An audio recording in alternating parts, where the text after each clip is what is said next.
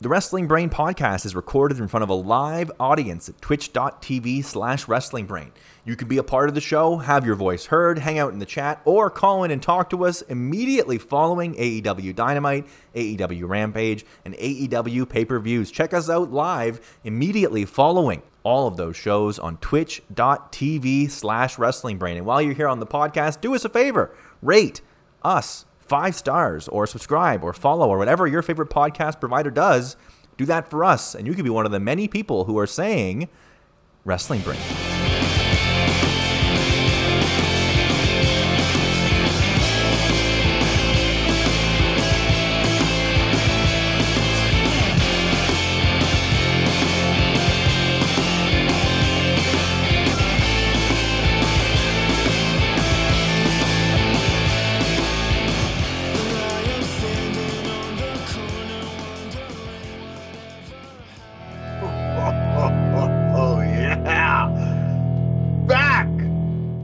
Like a bad habit, but better than you ever had it. We are the AEW dudes, and you, the Brainiacs, are rocking with the Wednesday Night A show. It's me, you, and these Zoobs too. I am Mr. 50K, Josh C, and riding with me, my co-host, the man of a damn 100 likes, a lot when you really think about it, the Zoobs. How we doing tonight, big brother?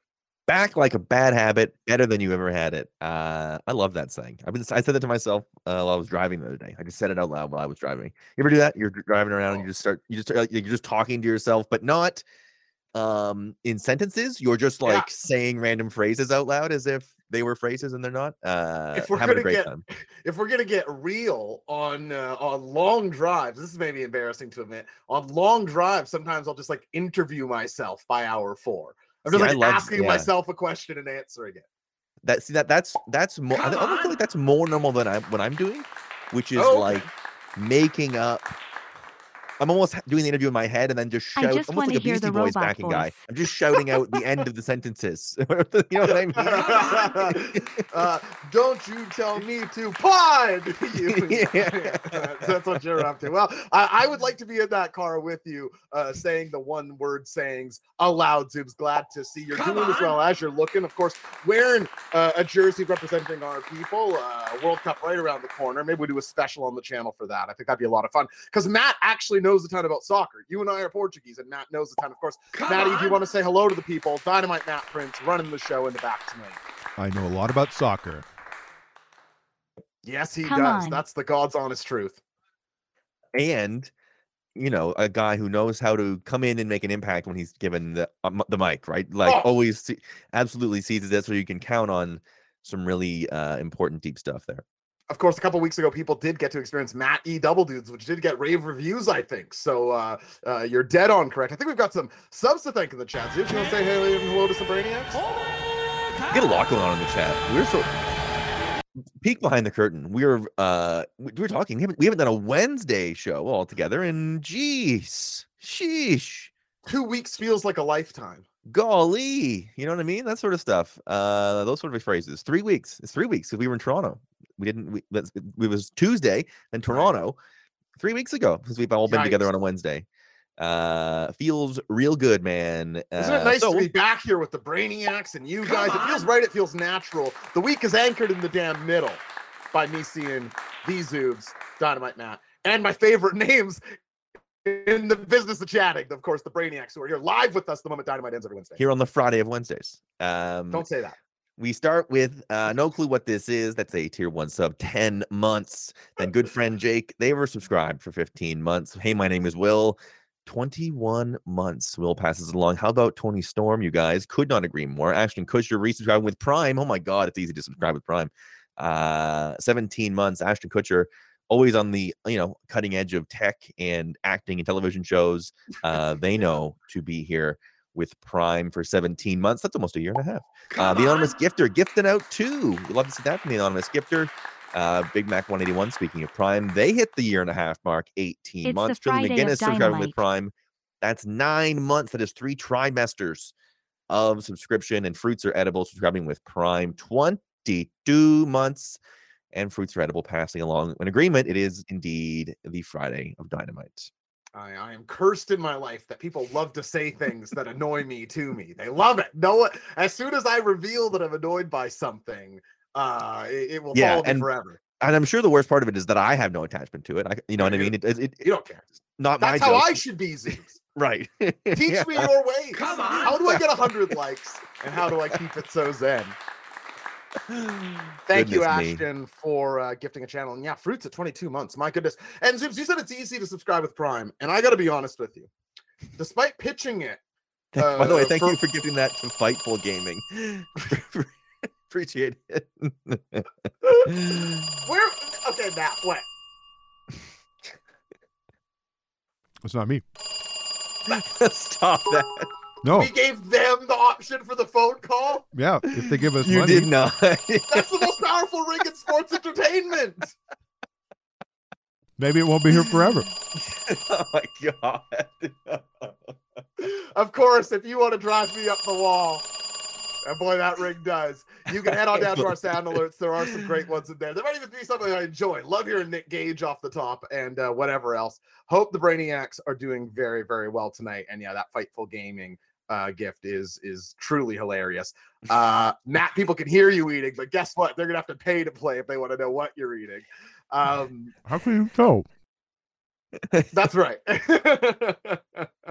do just want to say, Zeus, despite pitching Amazon Prime and Prime subscriptions for all these years, I must admit I had never done it myself on our channel. It just, for some reason, I was like, it had never done. Maybe that seems really obvious to some people, but it hadn't actually seemed that obvious to me. So I went and did it, and God, it's even easier. Come on. However easier we've been saying it is, it's somehow even easier than that. Thank you, the anonymous gifter, again, gifting Styles Clash a tier 1 sub. What do you think of the Styles Clash as a finisher, Zoobs? You a big fan? Could it actually be? Is it actually him? You think it's AJ Styles? Could it be? It could be. These streamers, man. Who knows? They are banned. They can't go on Twitch, so maybe they have to live vicariously through these Zoobs. Good point. They can't be on there. What do I think of the Styles Clash? It's one of those ones I'm conflicted on it. Because obviously it's a cool move, but I've become an old softy now. I sort of get scared of any move where I'm like, I hope this doesn't go wrong every time I see it. Right? You know what I mean? There's always a flash of like, hope it doesn't go wrong, because I've seen the Yoshitatsu. You see it once and then you're like, I hope that doesn't happen every time I see this move for the rest of my life. Come on. And you can't unsee it. Ashton Kutcher gifting a sub to Tiffany Stratton as go. Ashton being thank you, Flube, for all the gifts, man. Flube just being direct deposit hit for Flube. We're about to beat our last record. Keep up the support. Our record for what? I don't even know. Let's beat that record. Give us some support. It's probably the hype train. Probably haven't hit a hype train this high in quite some time. Probably some because the schedule. It feels like a pay-per-view night. That's sort of what they're telling us with the hype train. I think that is exactly what they're telling us. About moves being dangerous and looking dangerous and actually being dangerous. I love that logical inconsistency, and it's so right that you pointed out that people will be like, oh, deathmatch wrestling, it's so dangerous, or this guy's an unsafe worker, and then meanwhile it's like, AJ Styles is like broken 3 dudes' necks with that, right? Like and I've obviously never taken that bump or any bump at all, but I understand that it's like a reverse. You're taught to tuck your chin basically instinctively, and it's the one moves like you tuck your chin, you probably die. You crunch it. You got to do this, and you land like this, and AJ will protect you. It's always good to train success. Describing a broken neck, sort of the way you. I've trained success. Thank you, chat. Thank you, everybody. If you're watching us on YouTube, where we dump all these now onto YouTube, or on Twitter, join us on Twitch. It's the best chat. It's the best way to interact with us. We obviously want you to watch on YouTube and Twitter as well. Why we put the link out, but Twitch is the best way to watch this. If you're not familiar with Twitch, and you're nervous about it, it's a ton of fun. You get to have lots of fun, and it's a really direct way for us to sort of interact. Just a quick plug. Well, and I agree with Zoobs, and to go even a step further, it's weird to me when I go look at the stats on YouTube, and they're like 8 to 12 people actually watched this live here. And now these are pitiful numbers. They're very embarrassing. It's humbling to admit that these are the true numbers. And then I'm thinking, wouldn't those 7 or 8 people, that would be a substantial jump into the Brainiacs live chat. It's like, you're here. Come on over here, twitch.tv/WrestlingBrain. Do it up right if you're watching live. If you're Which is watching to the say- next day, go on YouTube. Yeah. But please, what are you Which talking is to say, you and I obviously are we're the sword and shield, we're the heart and soul, we're the guts of this whole thing. But I think I'm sure, and I know I feel this from watching as well. And I like a good part of the fun of this show and channel is being in the chat live and hanging with the Brainiacs. It's sort of like a huge part of how much fun it is, because we always We get wouldn't good do takes. this show without it. We always bring the good takes from the chat into the show and steal them and pass them off as our own. So if you're listening to the podcast, you don't even get that. You don't even know which ones are actually our thoughts, which all of them are. So The don't worry nasty about it. casty is, of course, a whole other bag of worms. Don't even want to bring it up. We don't have time to get into it. Yeah, let's just pretend I never even said the word casty and continue moving on. But of course, shout out to VOD Nation, our second favorites around these parts. Zoobs, I hope you and the Brainiacs and Maddie are doing well. But it's time to do what it is we do best around here. And that is, of course, ask you, these Zoobs and the Brainiacs in the chat. What did you think of tonight's episode of AEW Dynamite? On a scale of 1 to 7, with 1 being the worst and 7 being the best, this was one of the in-ring on paper highest promising Dynamites, if not in ever, certainly in months, in 2022, whatever you want to put on it. But did it deliver, Zoobs? You didn't spend the money of a pay-per-view on it, but you did spend the time. You know what I'm always saying about time, Zoobs? You cannot get a single damn refund. There's lots of customer service people to talk to about your money, but there's nobody that'll sit you down and say, here, have some more time. Maddie, play that music. 1, 2, 3, 4, 5, 6, 7. Come on.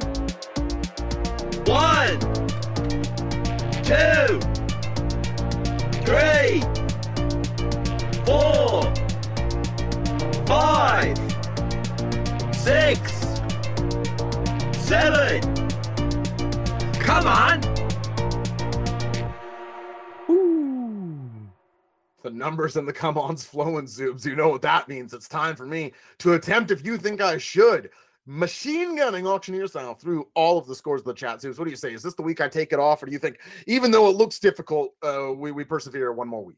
It's a tough one on this call. It's a tough one to call this week because back on Wednesday, so it almost feels like you sort of have to. It's sort of like we're getting back into the rhythms. We're clicking. The conversation is going better than it ever has. So I think now I'm also sort of worried, like, is this going to wear you out after on the other side of this? Are you going to be a different co-host, right? Are you going to be TJ Dillashaw limping in here with one shoulder and you know, nothing really I can do about it?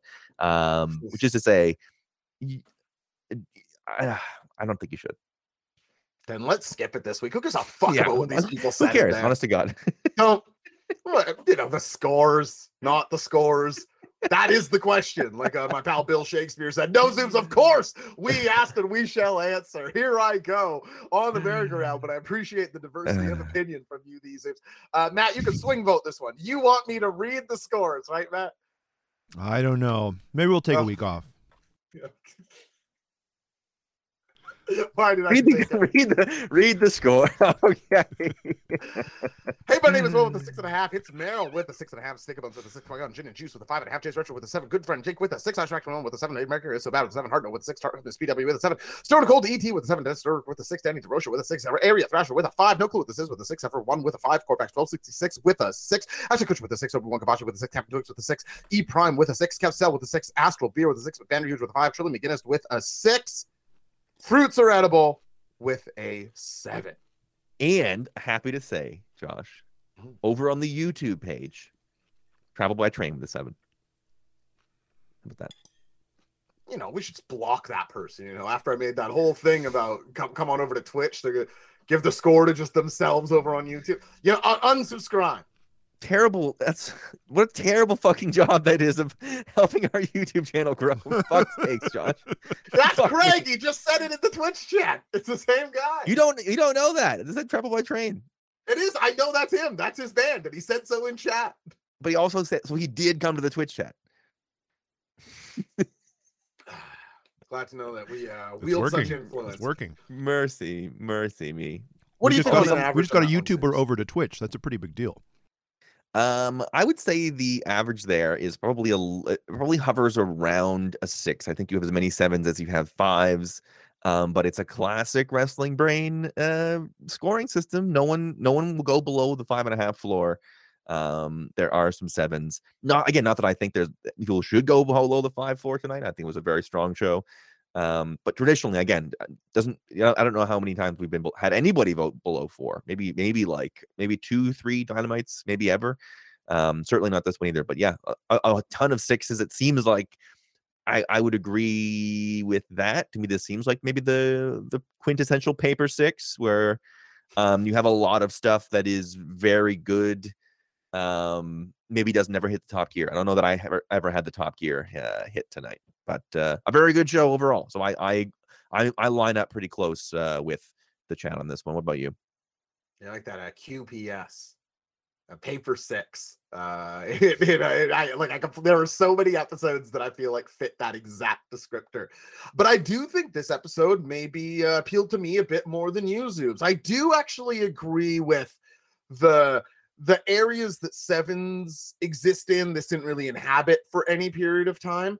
But I thought that as an in-ring offering, this was above some of the other in-ring offering AEWs that we've gotten recently that have probably scored a 6. So yeah, I'd be in the 6.25, 6.5 range on this one. I think that's bang on. I think we're sort of operating on the principle is like I know a 7 when I feel it, which basically means if I don't know, then it's not a 7. You know what I mean?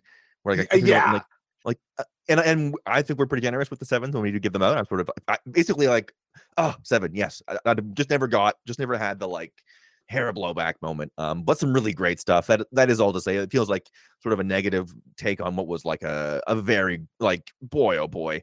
Trying to always do the like remind myself of the like wow we just got 2 hours of like hard-hitting, good wrestling championship match. Like not a lot to complain about. Some important players on the show interacting with other important people, storyline development, good promo. Like Eddie Kingston was on, for God's sakes, thankfully. Wasn't the best use of Eddie Kingston. Yeah, it was not pleased with it. We'll get into it. But yeah, overall, listen, it's a great show. And some sprinklings of some 7s, right? It was sort of like the big enough stuff happened like that we were headphones off for the last 5 minutes here, which is sort of like a good sign of like we sort of are starting to expect like, okay, I gotta really lock in. If Okada would have been here, it's a 7. I remember Okada showed up and people didn't give it as remember that night? People were like, the show didn't really hit it for me. And it was like, yeah. Did you see Okada at the end? Okada's music played. He came out and was like, no. Yeah. Okada. Great JR call. No one better than this guy, I think is what he says in that moment. The horrible of music of AEW Dynamite plays us in. Somebody can look that up. I'm pretty sure that is what he says. Nobody better than this guy. I need somebody to look it up and find it for us and send it to us. Yes. Yeah, that would be great if somebody could. Yeah, stop tuning into this. Go watch a YouTube video, but then come back and show us. Well, you can YouTube and yeah. Yeah. Download more apps and give us your location data. All I want is the location data. I don't care what channel you watch on. The horrible music of Dynamite is quickly interrupted, as it so often is, with Chris Jericho's theme song. Judas plays us in for a full Jericho Appreciation Society entrance. And wow, there's a lot of members of this. I realize it's like, oh, when everybody's here, because some weeks you don't get Hager. Garcia is now staunchly rejoined in. You have Guevara, Ante, and then sort of the core members 2.0, Anna Jay, Jericho. And yeah, I was just like, wow, this is still a pretty big time entrance. You could open any episode of Dynamite with this crew, and it's going to look pretty legitimate and be a good show opener. They're here, represented in ring by Chris Jericho and Daniel Garcia, a fun team, to take on Blackpool Combat Club's offering Claudio Castagnoli and Wheeler Yuta. And I want to do a Zoobs check-in if we can. A guy who likes Claudio I always consider myself a big Claudio fan and a guy who would like to see him push. But I think Zoobs is one of the only people I've ever met who maybe even likes him more than me.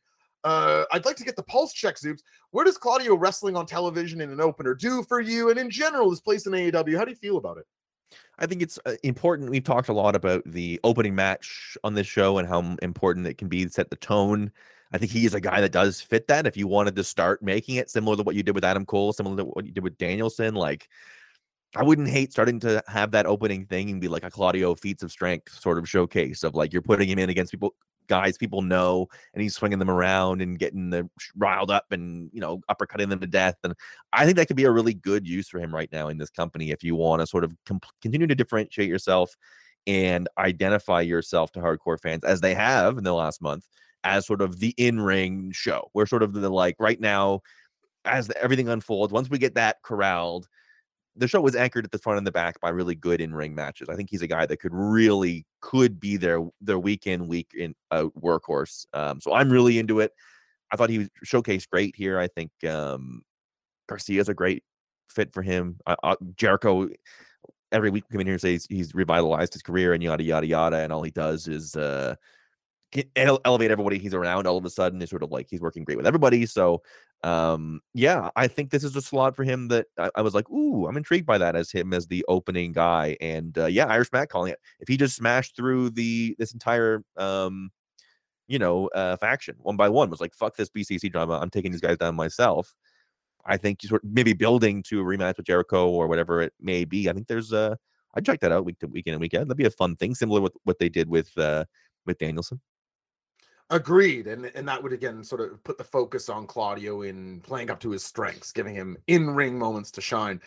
I have a dream for this man, Claudio Castagnoli. I have a dream for him, and it is that on the next Ring of Honor pay-per-view, which is December 10th, I forget, is it Final Battle? I forget which pay-per-view. Yeah, I think it is Final Battle. Big day. I think it's in the middle of the day, right? Because isn't there UFC that night? Yeah, that's exactly correct. It would be that's gonna be a great Saturday we might even have to do something on the channel. That's a fun day.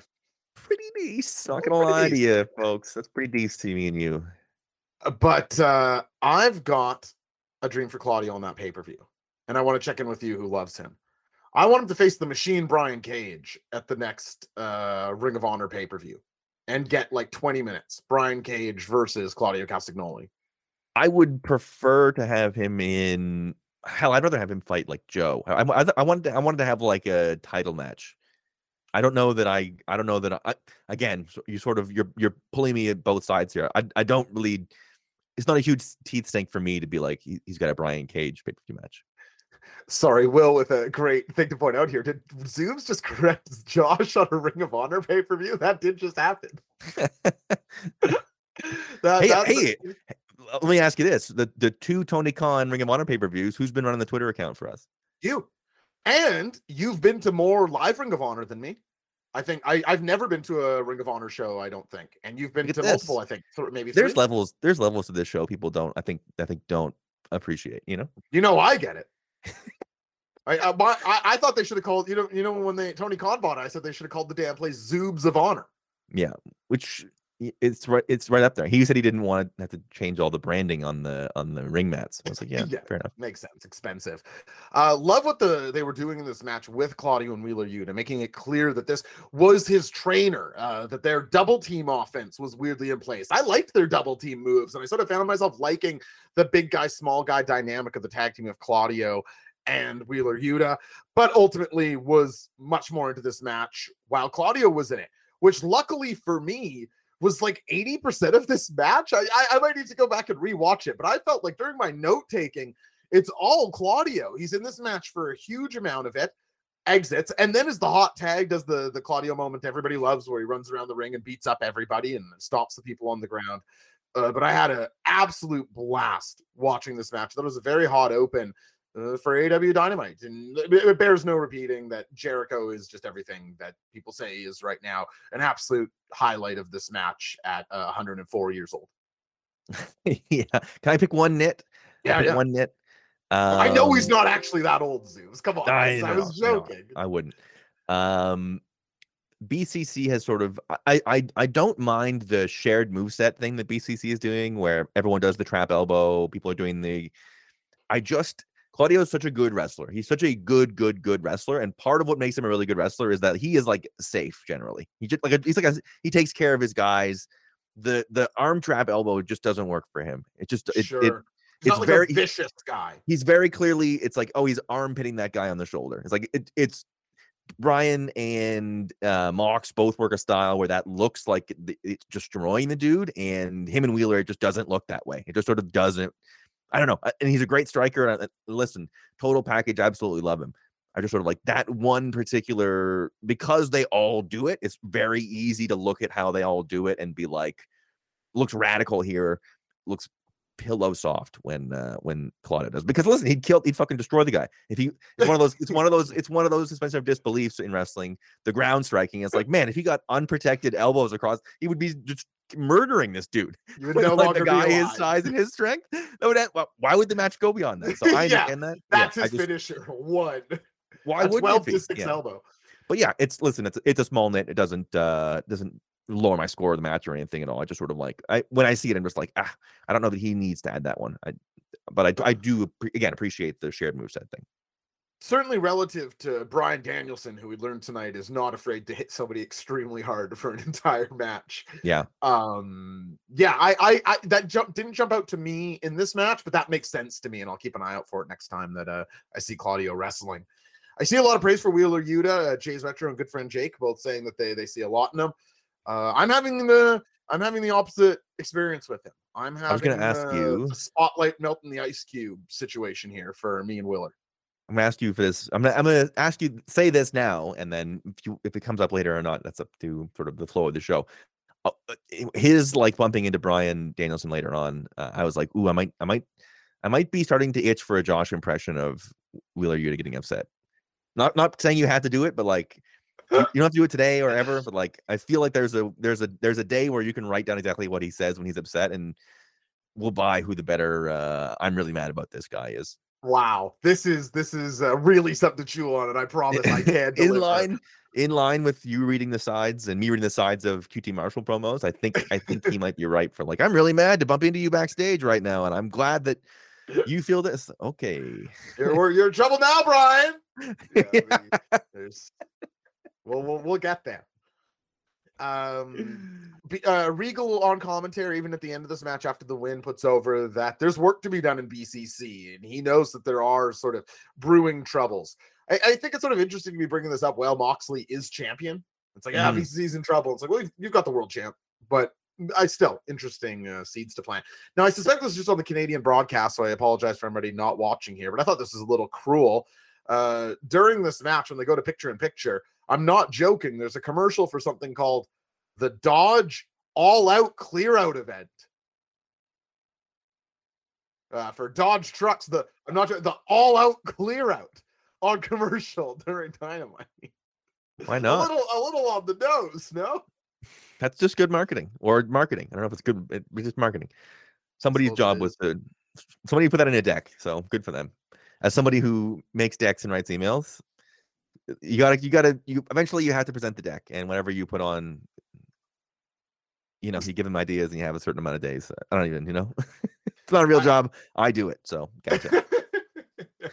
Put that on a t-shirt. After this match, we do go backstage, and we get more Renee Paquette. Who whatever they're paying her, they're getting every dollar out of her. Former co-worker of the Zoobs. All over this show tonight and last week. I feel like maybe not this much, but still in heavy usage, which I'm happy to see. Running the full route tree, or some like a wide receiver. They got to run all over the building, left to right, curls, fly. She's all over the place. Definitely something getting in there 10,000 steps. And Bryan goes backstage, and he's frustrated. He's going to take out this frustration on Sammy Guevara tonight, but he's frustrated with himself losing. He's frustrated with Wheeler talking back. But then Wheeler and Claudio come back, and me, Zoobs. Oh, I love when the stadium is a universe. When the walk-in and the interacting, I love this stuff. It's what I think that the wrestling should steal from the Attitude Era. As Renee is there with Bryan, Claudio and Wheeler are walking back from their match, and Wheeler's like, he's pissed off at Bryan, or at least like he's pretending to be. And he's saying that, oh yeah, you're going to keep praising Daniel Garcia. You think I'm not fit to fill his shoes? I can't be the next Bryan Danielson. Hey, I don't know if you saw this. We just beat him, and he's getting all ramped up, and Bryan's getting all wrapped up. And then Claudio, who frankly is very believable as these guys' father, just like separates them with his arms and is like, no, we will talk about this later, like actual faction mates. He plays Peacemaker. You go back to 2006. And you would never believe Bryan Danielson would be the best promo in a 3-man segment. You would just never. It's one of those things you'd be like, no, he isn't. There's no way you're telling the truth. You'd be like, he is. We're in 2022 and he is. And I thought that was the case here. I thought both Claudio and Wheeler little stiff in their deliveries here. And this is something interesting story. Like, I'm into the dynamics at play here, but I feel like Wheeler and Claudio aren't exactly the deftest performers of this material. Am I being too picky here, Soups? Maybe a little bit. I think if you're gonna give me these guys doing promos, Wheeler, I'd rather have them sort of out of breath, sweaty coming out of a match, than I would. And like he, especially Claudio, I think sort of heated up, like just sort of like versus like excluding him to be like he's in a crisp, clean suit and he's talking really confidently. I think that's just a better fit of his energy. I think it makes a little more sense for him to be. So I thought he was better than Wheeler, but I got the like I need to hear the Josh impression vibes from the I'm very upset Wheeler Yuta. And I want to love Wheeler Yuta. He's hanging out with a bunch of my favorite wrestlers and is a young guy who wrestles in the style that I prefer. And I don't think there's any problem with his in-ring, really. I think it's quite good. I just don't I want to get there. Oh, as I see myself here, shout out to Tony Deppen. Anybody see his day on Twitter? Can't say I did. Buried by Seth Rogen today. You saw that, Matty? Yeah, he got the whole, like, he says something rude about somebody, and then the response is just a picture of them, which is really tough to come back from. It's a brutal smackdown on behalf of Seth Rogen. So Tony Deppen quote tweets the news that Seth Rogen's Sausage Party is being made into a TV series. He goes, "No one wanted this." And Seth Rogen just replies to him with a picture of Tony Deppen. And I was like, wow, this is a very, very novel interaction to me. Yeah, that sounds like Vancouver Twitter must have been going crazy over that. Yeah, definitely. Yeah, it 100% was. The siren, the Seth Rogen siren was blaring. Here in Ontario Twitter, we had Keanu Reeves and Matthew Perry. That was sort of the Ontario. Oh, I should have clicked on an article there. I was actually a little interested. Was it literally just him saying Keanu Reeves is alive and Rivers Phoenix is dead? Like that was. It was Matthew Perry's from Ottawa, so you know these people. So you support him. No, I do not. Oh, okay. I'm not on Ottawa. You're on Team Keanu, to be clear. That's Eastern Ontario. That's none of my business. Only the Reg is where the Zoobs will fly the flag for. And now, after this argument, Zoobs, we get what I'll describe, and maybe if you can describe it better, please do. There's a highlight clip of big moments of the Elite informing AEW, the initial press conference, the hoisting of the trios titles, but they do like a fading away, burning away graphic over these moments. To me, I read this as a tease that the Elite are coming back, even though I suppose all it's really saying is the Elite are being removed. I read it as the exact opposite as the information presented. I'm eager to look again at this and see if there was anything I missed in it. Maybe you caught something, but what did you think of this? Pretty clear we are firing these guys. They're never going to see them again. It's over. Hope you liked it, because fuck them, they're gone. It's something unpredictable, but in the end is right. Yeah. Weirdly enough, gone. And this is something that people who have ever had to fire somebody, it's a really tough. The hardest part of firing someone is creating the vignette of a picture of them disappearing. It's really That's brutal. Why it's taken a month. It's exactly. Good friend Jake with a great one here saying, I hope there's some QR codes that tell me to watch the next episode of TV. That'd be something. Yeah, I mean, it just feels. I feel happy to sort of like, all right, finally, can we get something? Like, can we get something with even if it's not the result that I want, even if it's not the ideal, can we get like an explanation? I sort of I've started to shift my.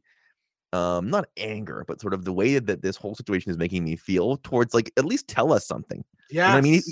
Like, I don't know, hasn't left the best taste in my mouth. That you can, if this was any other sort of, I know it's pro wrestling, so things don't happen the way they do normally in other places, but like, if it was any other situation, you would even say like, we can't, folks, we can't touch on this. There's an ongoing investigation, or there's an ongoing this or that, or people have been suspended, or they just came out and said, we've stripped the titles, didn't say who from or what's going on, and like haven't addressed it and haven't talked about it. And sort of like, I'm just happy to get anything out of this, basically. Just sort of like, let's get anybody involved back in saying things and doing stuff and being involved, because I'm sick of it hanging up and feeling like we're paused there. Yes. Like part of the show is stuck there, and we're just not talking about it, and it's sort of like festering. I think it's good. It feels good to just like let's get going here. You can't stay stuck like that. Let it affect you that much. So I must apologize to the Zoobs for such a lame statement coming up here, and I'm going to speak directly to the Brainiacs. And this is a very corny thing to say, but wrestling literally means this much to me. This is how much I enjoy pro wrestling. Is that when I think of this situation that Zoob so eloquently laid out, it feels exactly like unresolved issues between friends to me. Yeah. It feels like between AEW and I, there's this tension. And we're yet to actually just go to the table and be like, hey man, I'm pissed at you for this, and you're mad at me for this, and can we just like shake hands and then hug and get this onto the table and out of the way? Like, I still don't feel like we're at all past the brawl out fallout, and largely that is because of this. Hangman's been on TV and has mentioned it sort of in, you know, the vague terms, but has not said, you know, this happened, and it's very strange. And it just, I'm very ready to put it behind me. Like, they've been putting forward good episodes of TV that I can't rate lower than a 5. But my enthusiasm for the upstart, where will they go, upward momentum company feels partially extinguished. And we, AEW and I, have to have this conversation before we can move on. And I'm sorry, I know how lame this sounds as I'm saying it, but it really just is the only analogy I can find to speak about how happy I am with like just this stupid little fiery dumbass promo they played. Man, did you ever fucking nail it there? Wow. Oh, wow. That, you fucking nailed it. Like, that's exactly how it feels. You did too. I sort of like. You got me thinking about it.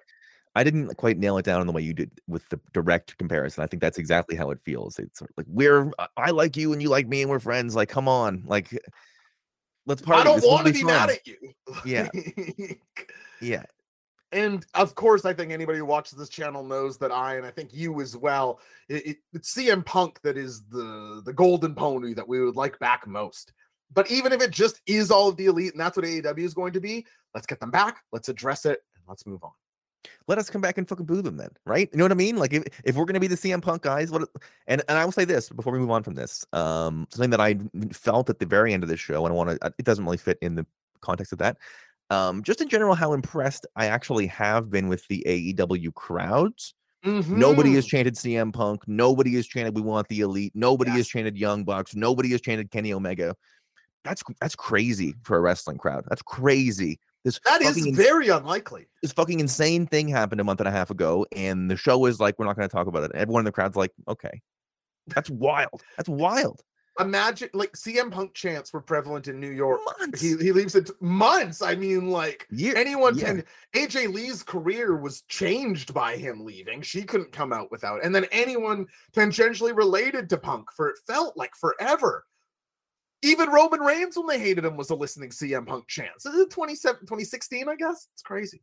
Yeah, like, imagine, you don't want to draw a direct, like, imagine like the Hangman Page involvement in another time in wrestling, and him not dealing with any of this. Like, is a little bit weird, but people haven't chanted for anybody involved. No, it's wild, and I think a credit to the exact feeling that we all have, that you put an absolute finger on, is like, we do want this resolved. And even again, we're two very big CM Punk guys who were huge apologists, and including up to the recording of our podcast after the press conference, we were like giving him insane amounts of benefit of the doubt and want him on this show more than anybody.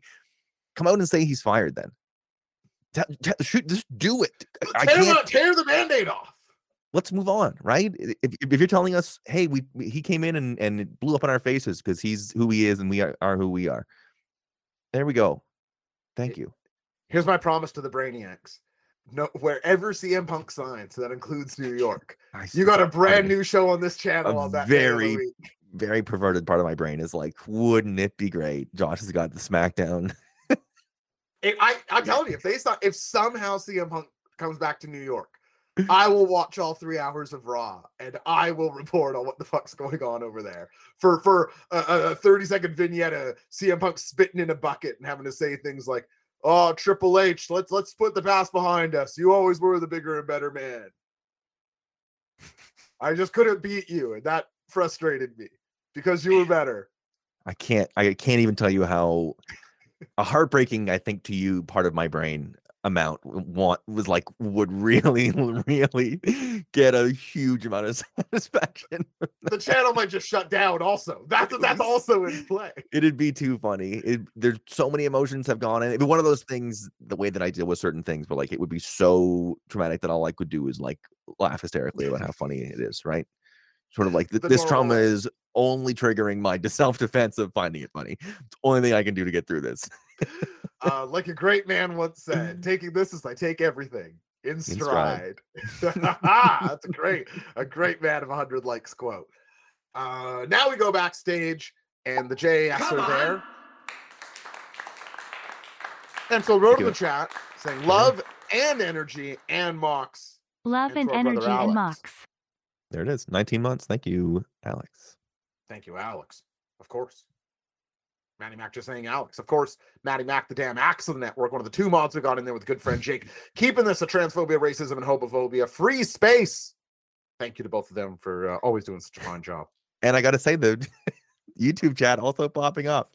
Angus McLeod saying, actually not that bad over here. Alex saying, I feel attacked by Mr. 50K. Zoobs looks even taller on Facebook. What's up, Wrestling Brain Nation? To Sean. What's up, Sean?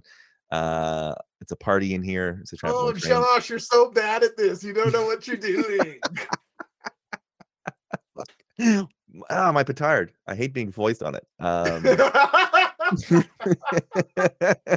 If that's not another Zoom's tweet, I mean, that you just saw it happen live. That's fantastic stuff out of the man of 100 likes. Irish Mac redeeming a sip for the working man. I got a Perrier with pineapple and mango fruit juice in it. So here's to you, Irish. Excited soon. Oh my goodness. All I had to do was say I hated it. I knew those trees would plant. Yeah, too good. Too good. I was not expecting this match in this spot here as we get. Oh, wait, I didn't even talk about the JS thing. Audio issues all over this segment. It's like we're in the first 3 months of AEW again. I imagine, I don't know if I'm overreacting or if everybody feels this way, but whatever, you know, those WWE psychos online who are like, AEW, it's a second-rate junk. They are not right, except in this way. This stuff just doesn't happen in other, It's inexcusable for AEW. This promo, they literally had to come out of it, and I think it was Excalibur, I can't remember who, but somebody had to be like, well, yeah, lots of audio issues there, but JAS, we got a Jericho Open Challenge next week. So all the JS saying there was Sammy plugging his match, we could barely hear it, and Jericho setting up an open challenge for next week against a former Ring of Honor challenger. Can't do this stuff. Yeah, tough. Can't relate. Our audio is always crispy clean, thanks to Matt. So Matty keeps us the train rolling. Mr. Dynamite Matty Pie on the 1s and 2s.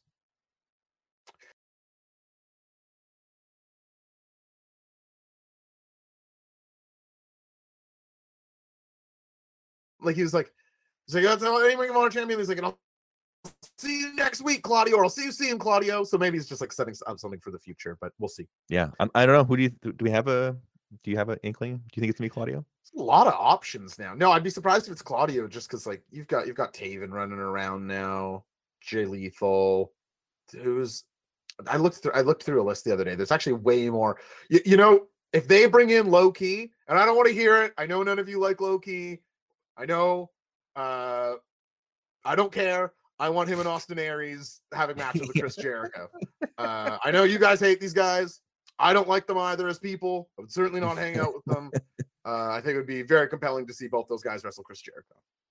Kev Sell saying Christopher Daniels. That's interesting. Area Thrasher. If Nigel McGuinness can wrestle, there might not be a guy on earth that would get out of bed more for a Nigel McGuinness match. If it was on Rampage, I'd do a live show after that. If you go onto my Patreon, patreon.com/J0SHC, the very first episode on there, the 10 guys I associate the most with 10 belts. You might be surprised to associate with the Ring of Honor belt more than anybody else. A lot of potential live shows floating in the air tonight. I got no life. The third one. It's the third event we wind up a live show for. Very good. Anybody else got a guess here? Boy, I do love the idea that Chris Jericho has this like list he wants to get out of before he finishes his career, and low key is on it. I gotta maybe get fucking attacked by a psychopath. Come on, man. Jericho goes shooter mode. The guy who steps to Goldberg, the guy who steps to Lesnar, he's in the ring with the guy who wants to like get real. Let's get real. God help me if it's Matt Taven. We'll get this Matt Taven like Bennett shit.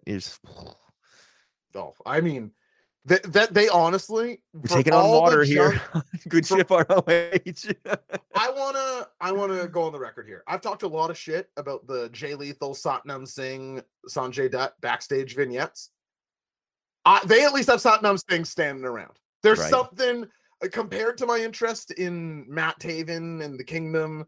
I'm telling you, it couldn't be lower. You can put QT Marshall on TV. You can put Kip Sabian with the dumb box on his head. I cannot think of what the Smart Mark and Tony Nese. I can't think of an act I'm less interested in than the Kingdom. Tough. It's tough. James Gibson says steak of buns. Yeah, really? Steak of buns is either joking or was like, who's an answer? Who's an answer no one else is going to say? Looking at the list, James Gibson sucks. They got that belt off of him in like a month. And that's when they were running monthly pay-per-views. I don't even know who that is. Yeah. Just thinking outside the box. Hey, I appreciate that. I tell you, would people even know James Gibson if he walked out? I sure as hell wouldn't. Yeah, I don't. I think I'd be in the absolute minority. And anyone who did recognize him would be like, he sucks. Bad combo. That's the merch match like classic thing that happens. Either I don't know what that is, or I do know what it is, and it sucks. Yeah. I don't think Silas Young was ever the world champ, Matty Mac, but I could be wrong on that. But I don't think so. Like a long-running TV champ. Swerve in Our Glory versus FTR. If you can believe it, we've got two ranked tag teams wrestling one another in a 2v2 match on the television program. AEW Dynamite, and to me, Zoobs, this felt gigantic. How about it? How about it is right, brother. The Guns are at ringside. And the first portion of this match is really FTR versus Keith Lee. We always talk about this singles run of a heel Keith Lee end boss sort of situation, but in a tag way, you're getting that here with the opening of sort of a 2-on-1 match here. Boy, I really was responding to what Keith Lee was up to in the beginning of this match. Beginning, middle, and then we'll talk about the end and the result. Zoobs, were you into this match?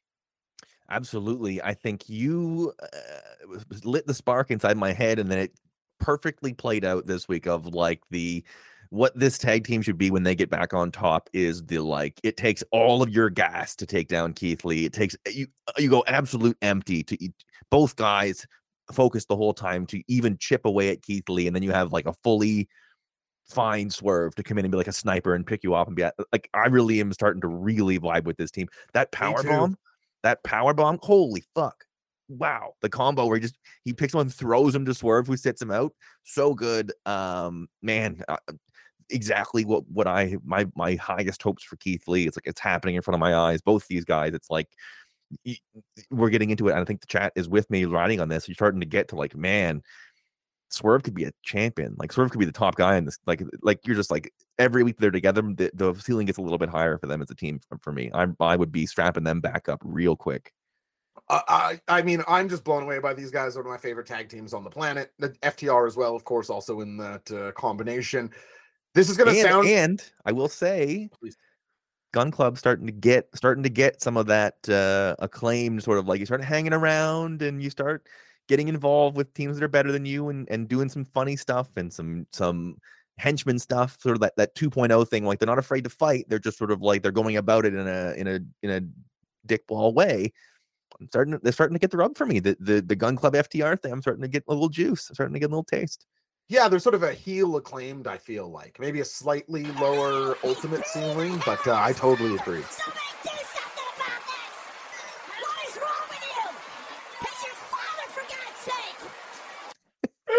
Okay, that is such a good one. I forgot about that one. That's an excellent sound alert. This is going to sound extreme, but Zoobs, stay with me. and Brainiac, stay with me. The Zoobs, of course, because this is the two brain synergy, and this is why we are the Sword and Shield. He said the magic word. He said power bomb. That's the magic word that I want everybody's tip, because I have something that I've written down here. I think of the 4 competitors in this match tonight, 3 of them all have 3 of the best power bombs in pro wrestling history. I think that Dax, Swerve Strickland, and I'm counting Keith Lee's Spirit Bomb as a sit-out lift power bomb, are better than Wardlow, Batista, or Kevin Nash's power bombs. This was just in this one match. I think these 3 are all, they know what power bombs need to look like. Keith Lee puts the stank on it, man. Sit down, plant these dudes. Dax with the rebound is it's one of the best spots in the company for my money. And then I thought Swerve's might have been the best of all 3, even though I don't even associate him with it, with the assist one. Awesome stuff. I do sort of love the laissez-faire attitude of the Jackknife, though. Not me. The Kevin Nash, like, I'm going to do this much work, the rest is up to you. Like, yeah, I got you up here, and you're going to get you down. I agree. He's just walking away. I've only really liked one Wardlow one, and it was the one on Sting. Or that was Brian Cage. Never even mind. Yeah, Wardlow doesn't like to lay him in.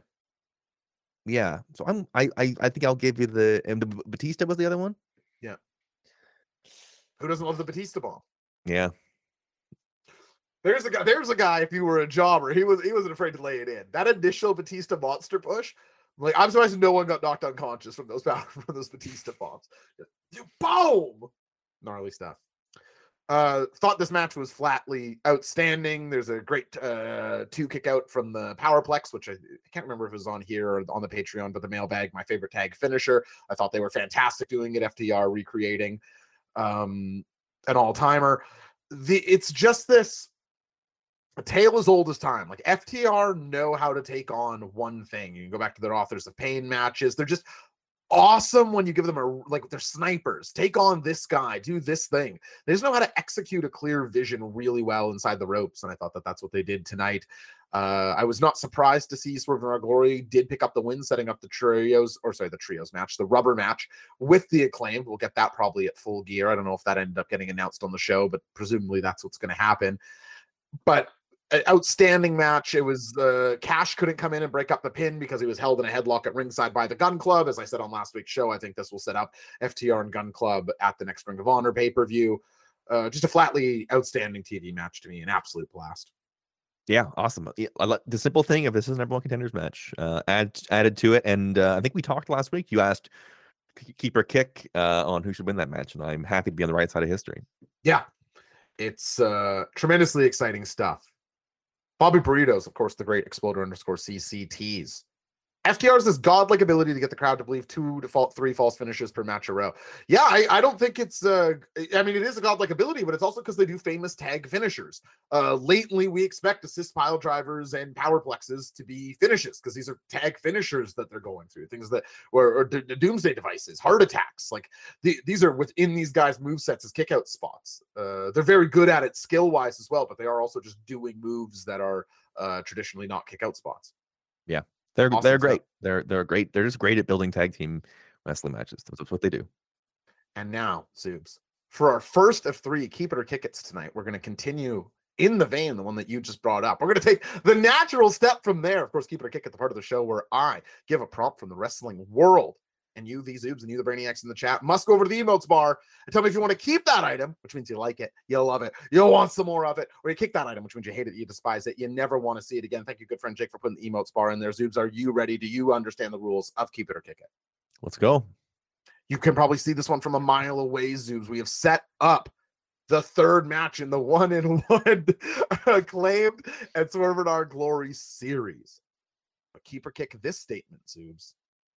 Swerve in Our Glory should beat the Acclaimed to regain the AEW Tag Team titles. Maddie, hit the music. Keep it or kick it. Keep it or kick it. Keep it or kick it. Keep it or kick it. Keep it, kick it, keep it, kick it, keep it, keep it, kick it, keep it, kick it, keep it, keep it, kick it, keep it, kick it. Keep it. What are the people saying, Zoobs? I think we're leaning early, we're leaning keep. I'll run through it with a person by person. Let a few more trickle in here. Trickle in. Let them trickle in. Let them trickle in. Trickle in. Come on in. We're ready to keep it kick. Trickle in little answers. Good friend Jake, Danny DeRocha, Stone Cold ET, Kev Sell, 7th Defensive, and Steak Buns, all keeping that 6 straight keeps. Then a kick from Sever1 to break it up. Then back-to-back keep and kick from Qui-Gon Jinn and Cadenza. Keep and kick from Hey, My Name is Will and Dennis Dirty Work. Then it's another run. 4 straight keeps from Irish Mac. No clue what this is. Hits Rowan Corvax, 1266. Kicks from Bobby Burritos and Captain Twigs. And 2 last keeps from Ashton Kutcher and Trilly McGinnis. I am calling that 70-30 in favor of the Keeperoo, and you can add me to the chorus. Wow, where'd you get that sign, Zoobs? I brought these. These are from the live show. I know. I was just giving you an opportunity to say it. Their Toronto Wrestling Brand live show. And then you could have looked at me and gone, "Bitch." No. Well, no. Yeah, we wouldn't really speak cross to each other, I don't think. It doesn't work. People don't want us to have that, like, they want us to have banter. They don't want us to have, like, joke heat with each other, I don't think. I'm not a break balls to connect guy. Yeah, there's no need. The meanest thing I'd say about the Zoobs is you're so tall and gorgeous and competent, it makes me jealous. And you know me, I think my instinct in those situations is to just be the shutdown guy. And we're just like, all right, and then I'm just sort of like, not only am I not busting balls back, it's like I'm not going to do anything back to you, and we can just sit in awkward silence until the show ends. Anyway, I'm keep on that. I think they've just been so good, and they've just been so red hot, and I think it only adds to them if they're bossed up with, like, all right, we're serious up this time. This daddy ass shit is like, it's been cute and great. And I think I almost feel like the Acclaimed, it's better off. It's gonna be hard to nail the perfect timing. I'd rather be early than too late with this. I'd rather get it off them a week too early than a week too late. Man, I would be going with Swerve and Our Glory here. Mm-hmm. I would be going with them. I think that there is a lot of upside, not only for a top end heel presence on the show, but just on top of that, I think these guys have a more dialed in act. I think people constantly think they're breaking up because of the miscommunication spots that they kind of have dialed in at this point. It's like, oh, they keep teasing it. It's like, it's just part of their tag team. Like, they are not, FTR is the well-oiled machine tag team. Swerve and Our Glory is not.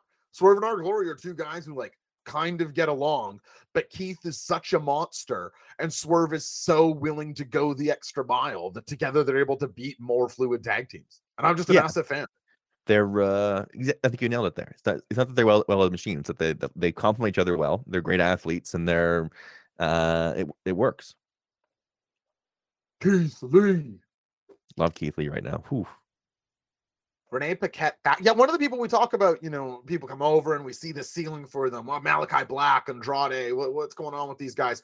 Keith Lee is somebody that has maybe taken a little while to get there, but I think is warming up to somewhere that we could actually see him hit that initial ceiling that the signing initially felt like it might present.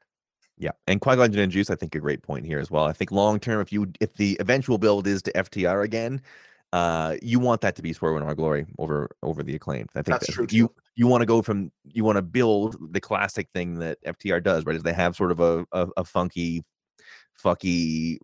regular match to get you appetite and go, these 2 teams work well together, and then build, like, they're going to go half an hour on a pay-per-view and it's going to blow your mind. I think that is, if that's the fireworks factory, I think you as you said, you are going pedal to the metal right now with Swerve and Keith. Have them be taken down. Lucha Brothers, have them be taken down. Anybody that gets in the way right now until they get to FTR again. Yeah, it's funny, Zooms. This isn't to call you out, but it is funny how few, like, active tag teams it feels like AEW has now. Like, as you go to be like, okay, and these opponents down the road, the exit of Red Dragon, Young Bucks, and Jurassic Express has, like, made, and Lucha Brothers. I almost said Young Bucks right there. Yeah, I almost said, like, bring the Young Bucks back and have them lose at Swerve and Our Glory too. But dude, those were your straight up your 4 most relevant tag teams. Your top 5 would be FTR, and 4 of them are gone from the division. Yeah, I almost said Gun Club when I was talking about teams to run through. That sort of has to be. That's you're not wrong in saying that. Who else? They're 4th, literally, right? who else is there? They're 4th. Yeah, crazy. I can't think of them. Maybe somebody else has a better answer, but I do not.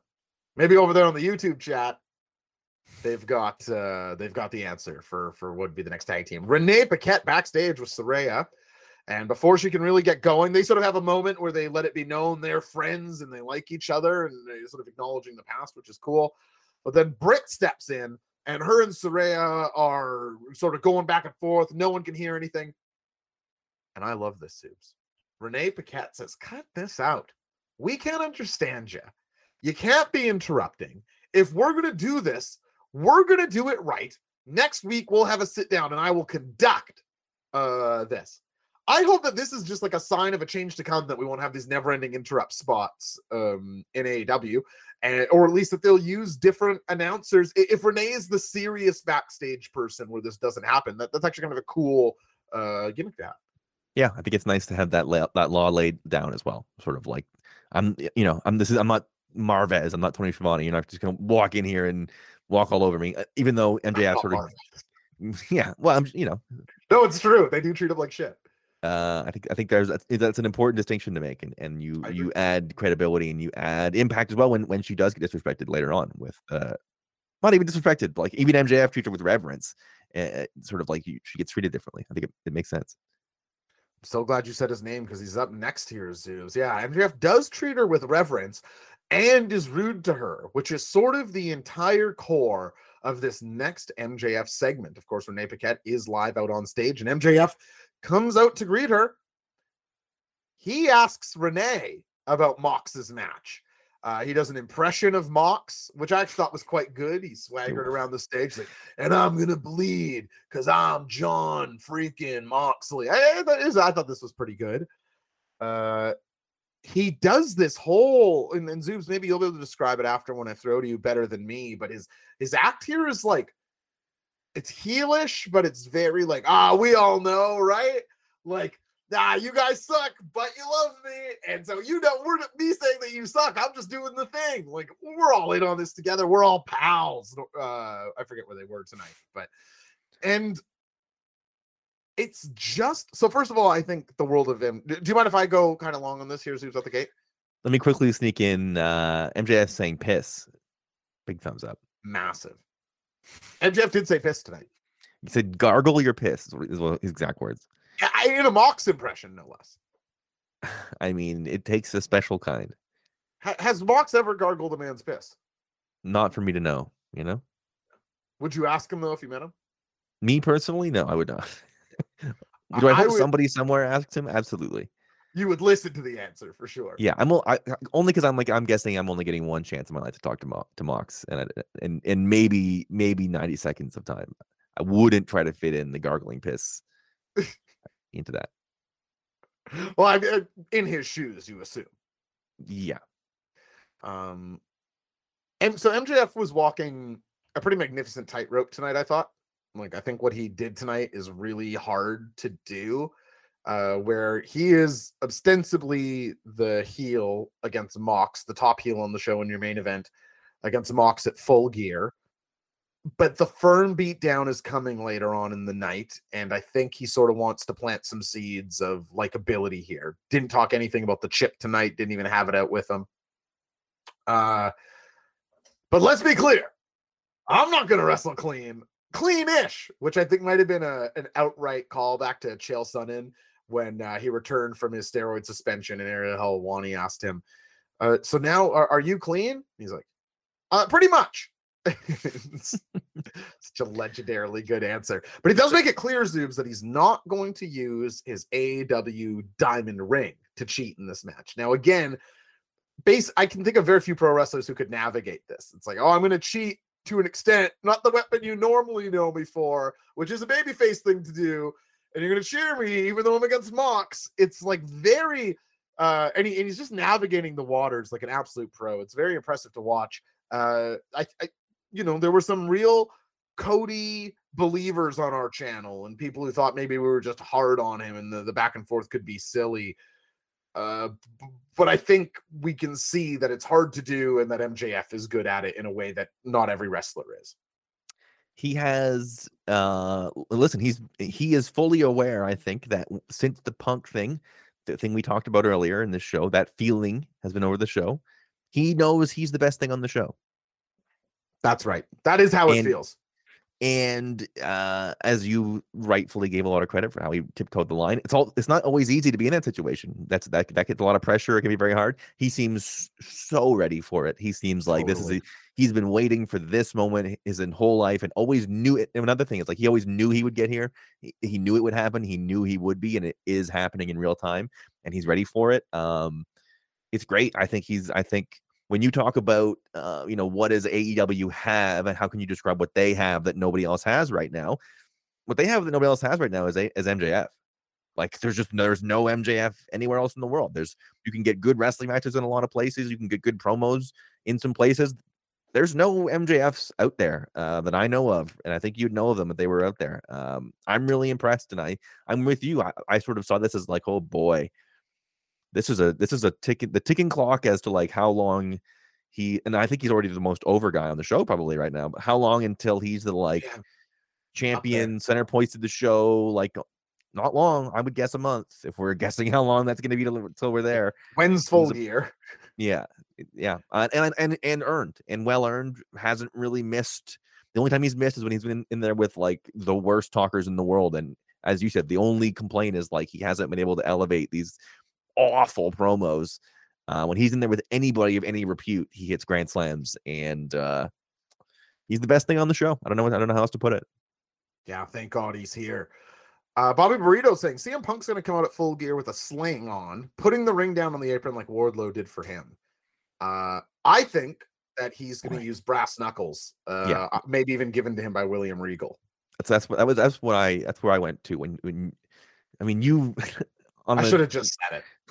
I was like, wow, nobody's the obvious thing. Only Ashton Kutcher was like, that's exactly, to me it does reek of Regal with the brass knucks. That would be pretty delicious. I think that'd be a pretty delicious way to end it. Stokely's out, and he's like sort of confirming that MJF doesn't want the firm to attack Mox, and MJF shoves Stoke. I'll fire you if you touch him. This is don't you dare. You don't realize how replaceable you are. It's like, wow, we're already threatening firm breakups. But I didn't know it was coming at the show yet. Up next, War Joe against the Kingdom. A promo package. So I don't want to just bury the Kingdom here. I said what I have to say. I'm not that interested in them. Any more draw for you on them? Even less than you somehow. Wow. I can believe that. That is crushing. That is just. It's not what I want, man. I've talked about it before. It's just not what I want ROH to be. If that's what ROH is, I'm very disappointed. For ROH is Jay Lethal and the Kingdom. I'm going to go back to what I was doing when ROH was Jay Lethal and the Kingdom, which is not watching it. I mean, it really just sort of is that simple. That said, I could not overstate how interested I am in Samoa Joe.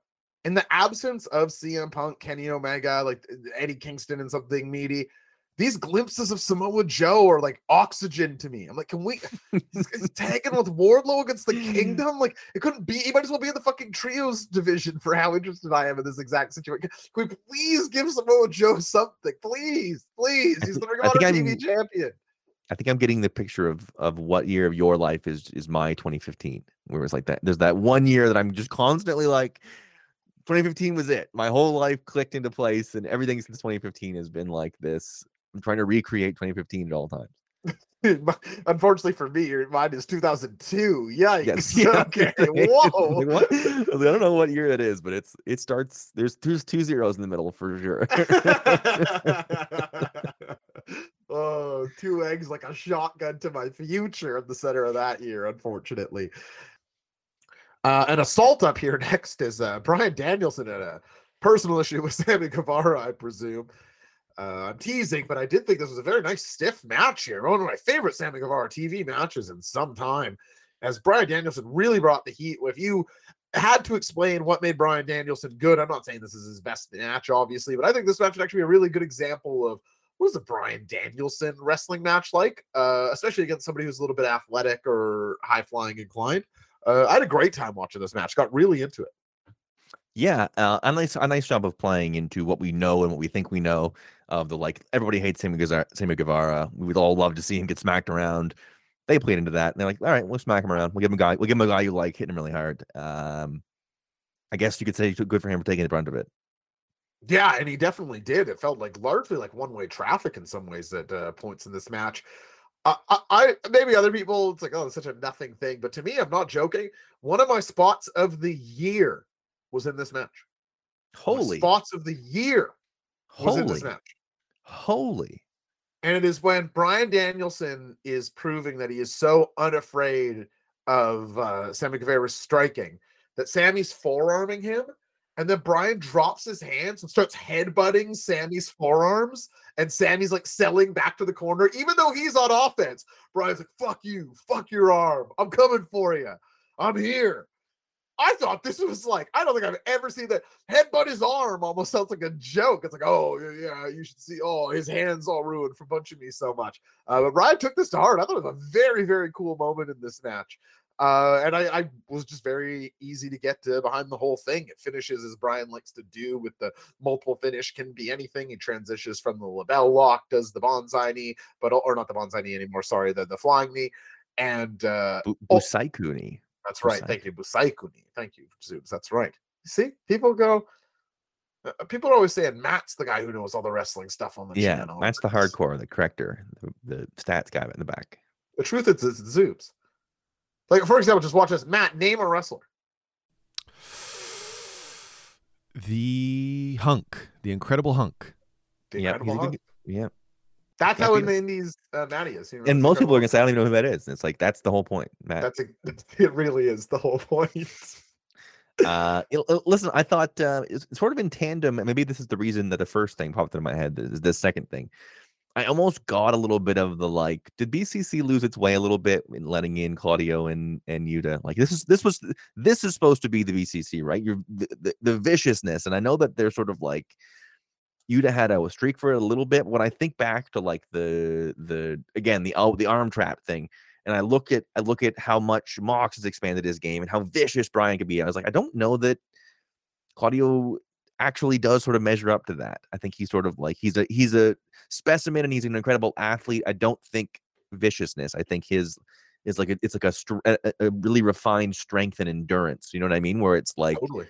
It does maybe it does cause some dissonance, and maybe it is better that they I don't want to say go their separate ways, but like get back to refining what this one. Remember how hype we were for that opening tag run? We're like, oh my god, these guys can be tag champs.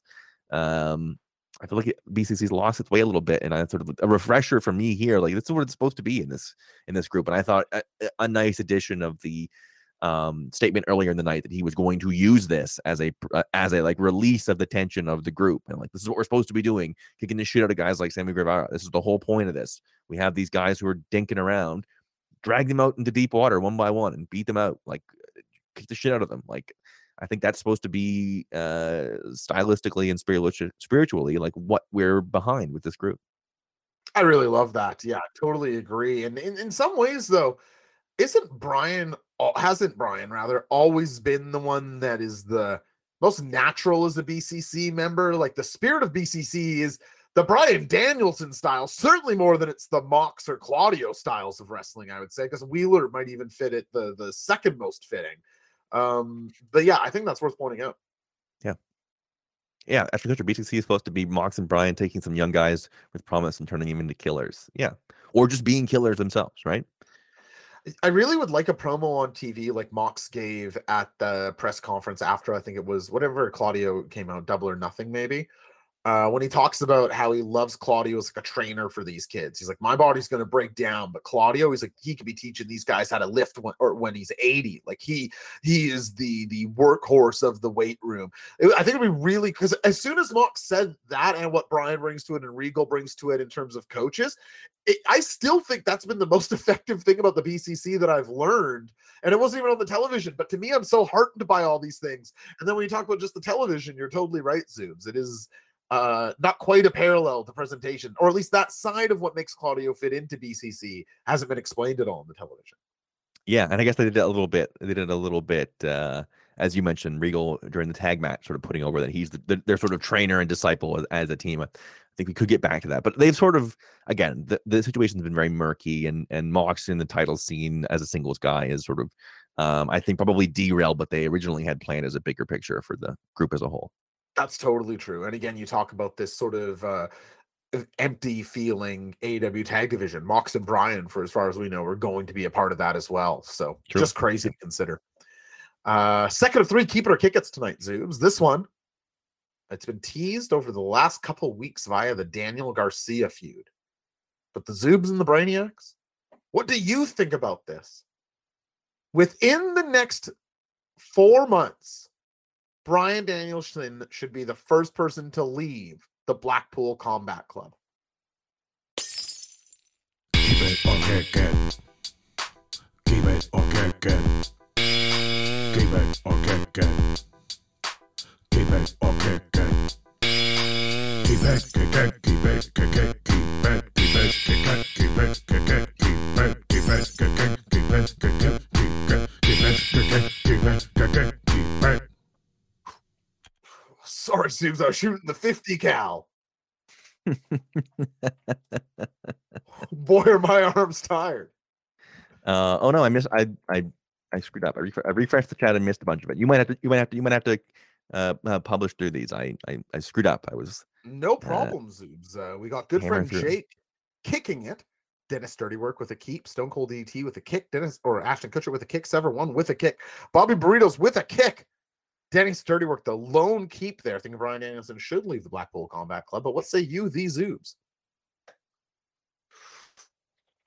I think kick as well. It's a kick for me. I think he's the guy that, as you said, sort of exemplifies it and makes sense with the Blackpool Combat Club, and it sort of they're built in his image more than anybody else as an ethos. I think maybe you have. It seems like one of Yuta or even Mox sort of like being like, this isn't working for me anymore. I need to get the fuck out of here. I need to recuperate from getting screwed at the pay-per-view by MJF or turned on by Regal. However this all goes down at this next pay-per-view, I'm going to guess that he's storming on. We all, he dropped the I'm going on vacation thing, but storming off or nursing injuries or is rudely dispatched. I think we're heading to maybe Mox making his exit from this group before Danielson. I think it's more likely to me that Bryan kicks somebody out than leaves himself. BCC doesn't feel forever like it once did right now to me. That's I don't know quite why. Well, I guess it's the seeds they've been planting for that exact direction on the television. Oh, I don't know why. Yeah, this is like a Dave Meltzer prediction. It's like, yeah, hearing rumors backstage that BCC might be turmoil. They might be breaking up soon. So yeah, that's what I'm hearing from on television too. I shouldn't dump on Dave Meltzer. I appreciate him so much more than basically everybody else in the wrestling media. Of all people to tease, big money Melts. But those predictions, what are we talking about? Yeah, no, I know. I think Meltzer's endlessly hilarious. So I'm right there with you. Claudio is tall would be a more accurate thing than most. Anyway, Sever One saying, I think BCC is going to be basically Yuta and Claudio and ROH and Mox and Bryan just being loosely affiliated later on. Yeah, could be. Could be. Yeah, I just sort of feel like the if you go back to the beginning of BCC, sort of the idea and ethos was like Bryan's going to do this anyway, right? Mox can get on board and be a part of it if he wants to, but this is what Bryan Danielson's doing. He's going to assemble a group of killers, and if you're not with it, hit the bricks. And I am with it, for the record. I will not be hitting the bricks. I will be respecting the Blackpool Combat Club as long as Jon Moxley is there. Yeah. Renee Paquette is backstage. Can you believe what she's on this show, Zoobs? They call that the Zoobs rub, though. That is true. You should have seen in Toronto how over Renee Paquette was. You all wouldn't believe it. Yeah. Zoobs. Yeah. You were pretty over yourself in Toronto, so. Not true. Not like you or Renee or Blake or any of the real A tiers. Well, you can't keep. I was like a real heads guy, like 4 people who were like. You can't keep bringing Blake in as the comparison. You're a superstar. Yeah, I agree with you. But so is these Zoobs. That's one man's opinion. Yes, in terms of total people who have that opinion, one man. No, I bet you Matty agrees with me. I don't know that he does. Yes. Thank you, Matt. Look at that. Two men's opinion at a damn minimum, and I know that's not the case. More and more people are praising me, Zoobs. Renee's here with Renee with Ray Phoenix. Good golly. Renee Phoenix. And also with Alex Abrahantes. I love that Alex was polite to Renee for like babyface cheers after MJF was rude to her. He's like, great to see you here, Renee. Sorry to interrupt you. Like, here's what he was saying. Just like really nice guy translator. I thought that was cool. But Christian and Luchasaurus interrupt. Wait a second, Alex. This guy wants a shot at the All-Atlantic title? Did you not hear us last week? We want a shot at anyone who has gold. I like Christian's delivery here a lot. This doesn't make any sense. It's like, oh, anyone with the title, we want you. Then someone else challenges Orange Cassidy. Like, I got dibs. I said anyone with the gold. Well, it's like, well, you didn't say anything about the All-Atlantic or Orange Cassidy specifically, Christian. And walking up to guys who all have championship belts. Yeah, anytime anyone's challenging for a championship belt, in walks Christian Luchasaurus, just admonish that this could even happen. It's like, do you not watch the program? Yeah, This is me looking for your last IQ point. I said Luchasaurus once on the go. Hello, good stuff. Luchasaurus looks great here, I thought, standing closer to the camera and just looking very menacing and gigantic. And then OC walks in, does sort of a fourth wall stare at the camera, and he's like, you guys talking about me? And and this is one of the more charming Orange Cassidy moments I can think of in a long time for me. This totally played for me, and I thought was, they always run into that headlong issue where it's, how do you have them promo? What do you have them do? I think this is a great way of doing it. And so we get a triple threat on the television next week of Orange Cassidy, Luchasaurus, and Ray Phoenix for the All-Atlantic title. To me, that's a hell of a scrap. It's a nice match. That's well put together. And you're putting, I'm really invested and happy with the idea of a Orange Cassidy fun title run where he finds ways to get in and out of these things and finds ways to win and unique pins and traps and cleverness and guile. Fun, good matches. I think he's earned it. I think he's put the time in. He's been a star for this company basically since he showed up in the very early going on. I think it's time. Let's have a little Orange Cassidy run with the ball all winter. Why not? I totally agree with that. And it'll probably be at a certain level of overness the whole time. Ashton Kutcher pointing out that Christian did say Luchasaurus beat Jungle Boy and Jungle Boy beat Phoenix. So that's true. Phoenix is also currently a trios champion. So like that's right. It sort of goes both directions, but that is worth calling out. And it is true that Christian brought that up as the reason in the promo. So I'm probably being too hard on it. So good. Homework's there. Homework's there. I'll take what my teachers never said for me for 500, Alex. Yeah. This guy. Rio versus Jamie Hayter here. So I got to say, nice to see Rio here. I like the theme music. Were you as pumped to see her here? A welcome presence on the television as I felt before we get into the match? Yeah, we talked about this a little bit last week, but I think the division has room for the baby face that by the end of every single match, you're like, God damn, she's good at this. I think that's what we need is good matches and good matchups and one-on-one matches. And boy, were they ever not light on the boy, Jamie Hayter can win a title one day. Wink, wink, nudge, nudge, subtext. Great. I love to see it. Singles matches. Like we're simple guys. I want singles and tag matches between tag teams and singles wrestlers. The only great one I'd put on TV amongst all the singles matches on Dynamite would be that 5v5 Dark Order match. And that's because it's elimination, which they refuse to do too, which are awesome. Yeah. Blood and Guts should be elimination. That's just, you heard it here first. Like you said, Rio, very welcome. Last week we did talk about it, but I suppose I should just say in the wrestling, I was swiftly reminded early in the match, you're right, that as it built, it was like, oh, here's what she's offering and I'm into it. There were a couple like miscommunication or like weird spots in it, but on a whole, I thought this was a great match. With Rio's just one of those people that offense looks insane on.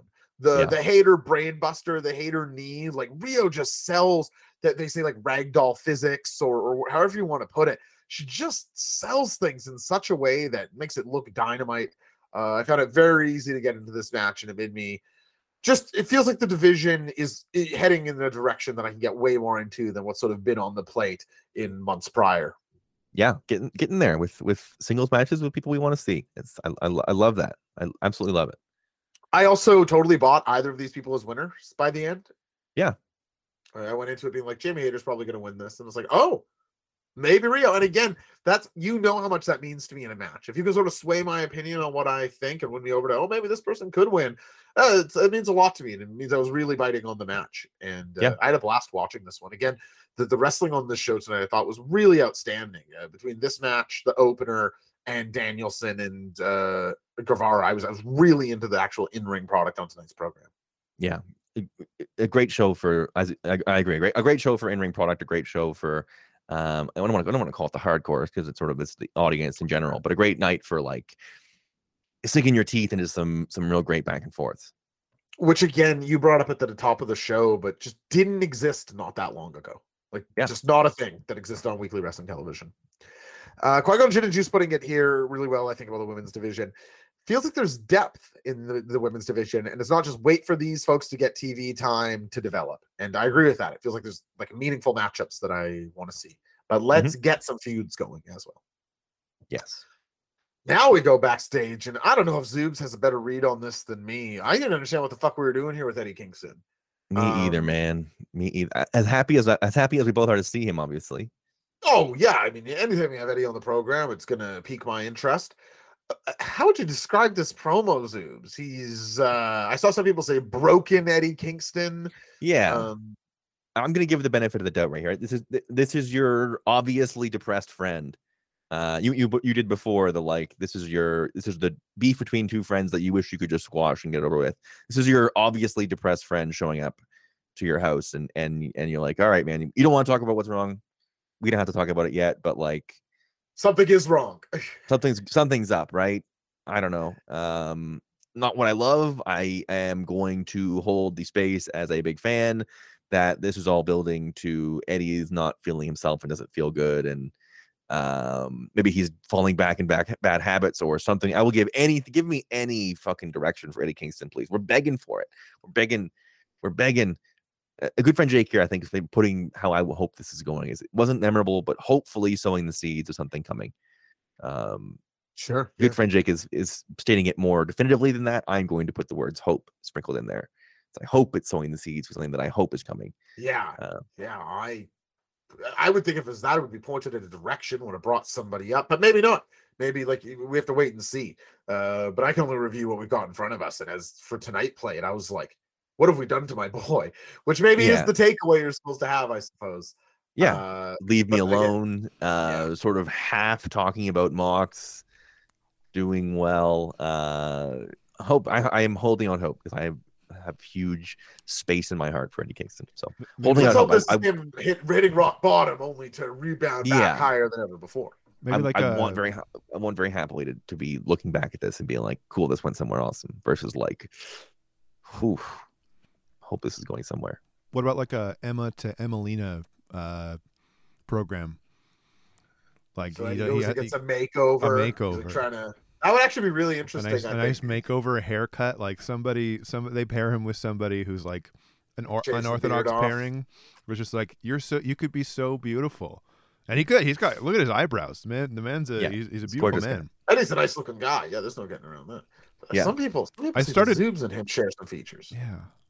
I started that as a joke, and then I realized, this has got some legs. Yeah, it does. They're saying the charisma and broad shoulders that could carry anything. Yeah, you get us confused from a certain angle. Yeah, I do. Yeah. And now I thought we go to a backstage vignette out of Darby Allin. I thought this was probably the most interesting thing I can think of Darby saying, and I don't even know how long. I was pretty into this. He directly addresses something. Why is Sting not being at AEW? Well, I told Sting that I'm not happy with where I'm at, and I sort of does it like he needs to get through it alone thing. Maybe I actually need to grow outside of your shadow. Leave me alone. We're all still cool, but leave me alone.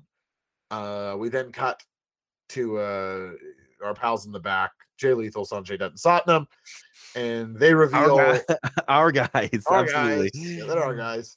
There they are. Hey, fellas.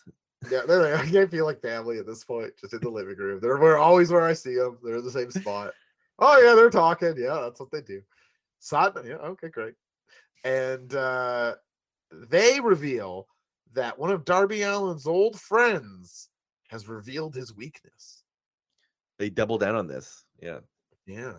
Now I have a bit of insider information here. I don't know if Okay. people are interested. But my friend Fergie is friends with Darby Allin. There we So go. maybe they went to Fergie and they were like, so maybe I'll text him and ask, do you know Darby Allin's weakness? Good chance. Yeah. He'll probably say Yeah. what he'll probably literally just say this exactly. WTF, bro, LOL. No idea. No idea what I'm talking about. But yeah, I thought it was pretty cool.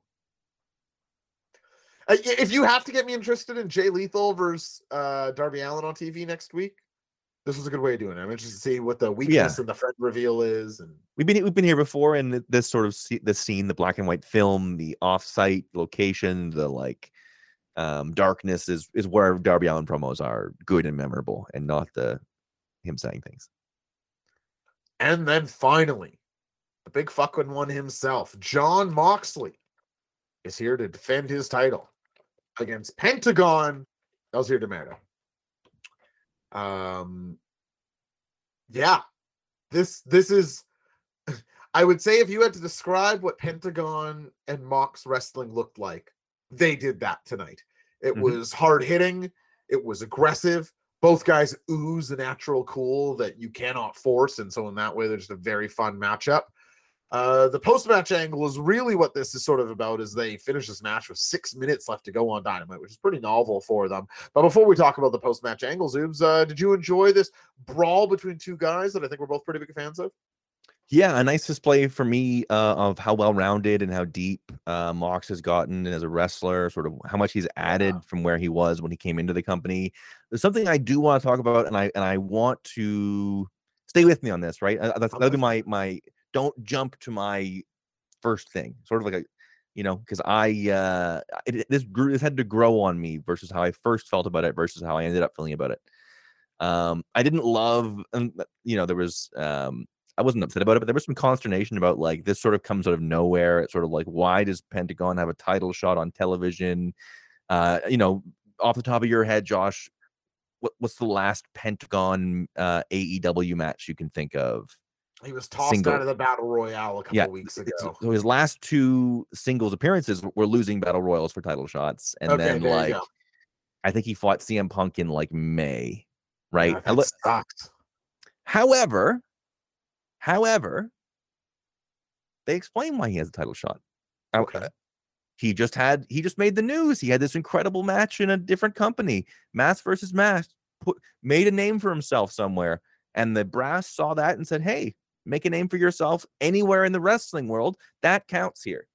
I want to give them some due, because I came into this being like, obviously on paper, it's cool to have Mox against Pentagon, but I'm trying to not be harsher, but like my expectations, again, not that everything has to be a huge storyline. There's a place for just cool matchups, but I sort of get a little precious about the world title, where it's like guys work so hard to get world title shots. It doesn't make any sense that a guy cannot be a singles wrestler for basically the entire year and then get a main event. Why did MJF even bother getting the chip? Why does, why did anybody bother climbing the rankings? Why do we bother doing any of this stuff? But then they pay it off in the course of the show. I say, listen, man, over the weekend, what was the best wrestling match? It was Pentagon. So I dislike Jon Moxley defending his title against anybody right now. Because the Full Gear main event is announced.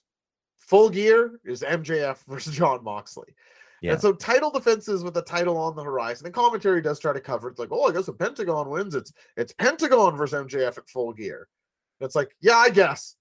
And the juice, like, I guess if I were to, and I agree with you, I think it's nice when they address those sort of things. But if I am to take umbrage with it, it's only that I would love to see an actual Penta and Mox match with a little build, even 1 week. Give them an interaction, and then the next week they have the match. That would do a lot for me, even with the shadow looming of the Full Gear main event already being announced. Yeah, or like, and you go to this a lot, and rightfully so. Of like, it does sort of you're like, well, he's not gonna win, right? As good as the near falls may be, there's basically no chance that you're able to get to 10 out of 10 on a great matchup where you could be, because maybe they even with Hangman it was like a 1%. There was like a 1% maybe Hangman pulls this off, right? It was very low, but there was a 1%. I didn't get any of that with Pentagon. Does not take away from a great main event. That ending 5 minutes early was like, ooh, it's ended at 55. Oh, what have we? Again, all that to say, loved it. Did love it in terms of you strip all that stuff away and give us just a match. Love that. And again, huge points for me for pointing out, like, he actually did earn this, because like the stupid nerdy point that I was going to make about, like, oh, when's his last singles match? His last singles match was in AAA at Triple Mania in the main event, and he won. Yeah. Oh, okay. That makes sense. Yeah. Yeah. Good, Triple good Mania, enough. right? That's their biggest event. So I think that scores big points with me. And if I'm going to be a stick in the mud about the one thing, I'm big enough to admit, like, you did enough. I felt the same way about, remember Roosh had a title shot? Oh yeah. I was like, why does Roosh? It's like, well, he won 10 straight. I was like, oh, okay. There you go. That's all I need. That's all you need. That's all you need to justify it, even if it's not the best justification in the world. Some justification is all I asked for, and they provided it. So yeah, love the match, love the matchup. Would love to see it again with a little more 50-50. Would love to see it. Would love to see it juiced a little bit with a little bit of these two could have a snarl off. These two could have a real fucking bad blood. I think their real matches like yet to come, right? Yeah, I hope so and think so. So yeah, in terms of that, like, I think we often think about Dynamite in terms of the very beginning and the very end. I think both times tonight, those are two matches that did pay off. So we get to 9:55 Eastern time and the match ends. And you and I sitting here watching together, it was ooh, let me get my notebook. Ooh, what have we here? And Bobby Burrito's leading us right into it. I was going to segue this way anyway, but Bobby Burrito says, post-match thing, did either of us think the Elite were on the way out with 5 minutes left in this show? I did. I did too. I didn't. Does think mean that I thought it was like the most likely thing, or is he saying that I think there was a chance? Like, I was definitely watching for it. I was like, there's lots of time left on the clock. I don't know if I thought, oh, this is the most likely spot for the Elite to return, but I definitely thought it was in play for sure. Yeah. I was like, oh, something. It's like something. Yeah. They're gonna try to pop something here. Obviously, it's easy to be like, oh, there's 5 minutes left. I thought something would happen. It's like great insights. Yeah. It was, but do you remember it was just Mox taunting with the belt for 5 minutes? I mean, it almost Wild thing just plays. Oh yeah, that did happen. That did happen. Yeah. Was that a tag match? I can't remember. I can't remember, but we did that have has happened. They were just like, yeah. Was it in Cincinnati where he just ended up like walking through the crowd and we're like, okie dokie? I can't remember. Yeah, that did happen though. It did have, but there's a chance. I would say I was like 60-40 that, I was like, I don't quite see the thing, but they did the like heels keep rushing out and it keeps building and we keep having people come in to break it up. Teaser thing earlier. Yeah. We'd done just enough. So yeah, I did have that thought, but no, that is not what we got. We got a big ass beatdown. Josh, take us through it. Post match, Jon Moxley has beat Pentagon, but out comes the Firm, at first without Stokely Hathaway or MJF, to beat down the world champion, even though MJF, you'll remember, he was distinctly told them, if you do this very action, you will be fired. Did not mix words. Mox is getting beat down. Of course, the crowd hates this, as Mox is our beloved hero.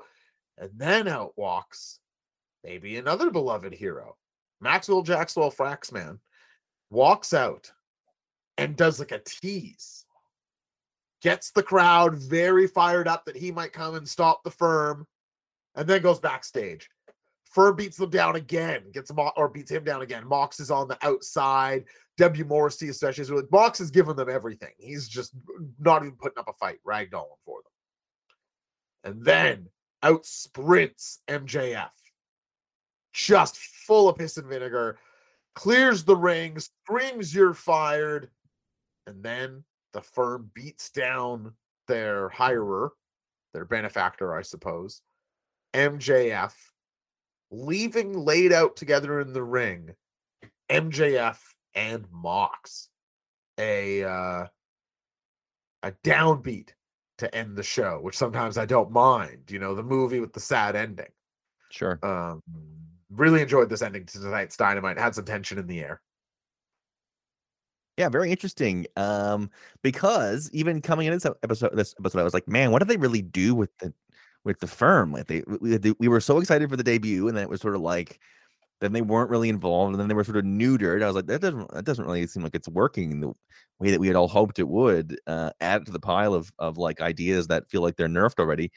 And I was like, oh, that's pretty neat. They're a rogue faction that is like, you can't fire us, we'll just fuck you up. I think that's got some stuff. And then MJF gets thrown through a table. We get William Morrissey looking like an action figure. I was like, that's got it's something. It's not it's But why is it? I don't know. What to find out. Why do we have babyface MJF right now? Heading into his main event with Jon Moxley at Full Gear.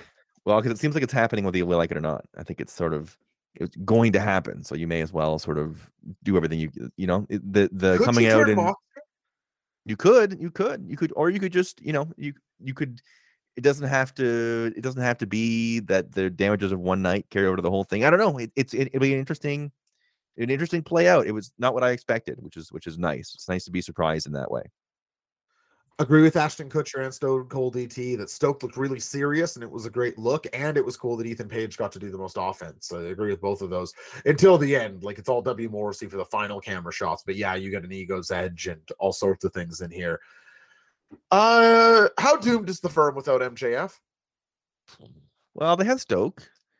Hope not doomed. I hope there's a good act here. But if we have to turn MJF babyface, it doesn't help their certainly not. Yeah, I don't know. You feel like they need an ace, or they need a centrifuge or a thing that they're pushing for, right? Could you make Lee Moriarty that guy in a hurry? I think they're probably going to use Morrissey, right? He sort of seems to be as you said, the guy at the end, the guy in the camera shots, the guy. Yeah, I guess even just Morrissey and Stoke as a 2-man act wouldn't be the worst thing in the world. Yeah, I think that makes sense. And that, Zoobs, was tonight's episode of AEW Dynamite. Wild. Yeah, it was a pretty wild time, I suppose. Great show. Yeah, it was a great show. A great show. It flew by for me, which is always a good sign. Not that Dynamite ever drags. I mean, if Dynamite's dragging, I'm in the 4 zone. But tonight especially was like, oh wow, 20 minutes to live, or the main event starting. Holy smokes, already! Always a good sign. Yeah, sometimes it's the American dragging. The House of Dragging. They did crossover. Dragging Ball Z. Is that anything? What's the? Well, see, I was trying to do things that that are on the show already. Well, hang they did on. that. I wonder if mine counts here. Puff the House of Dragging crossover. What's that move Hiroshi Tanahashi does? The dragging screw. Does that play? He's sort of already been on the show, I'm sure. I count. The American Dragging. The American Dragging. Folks.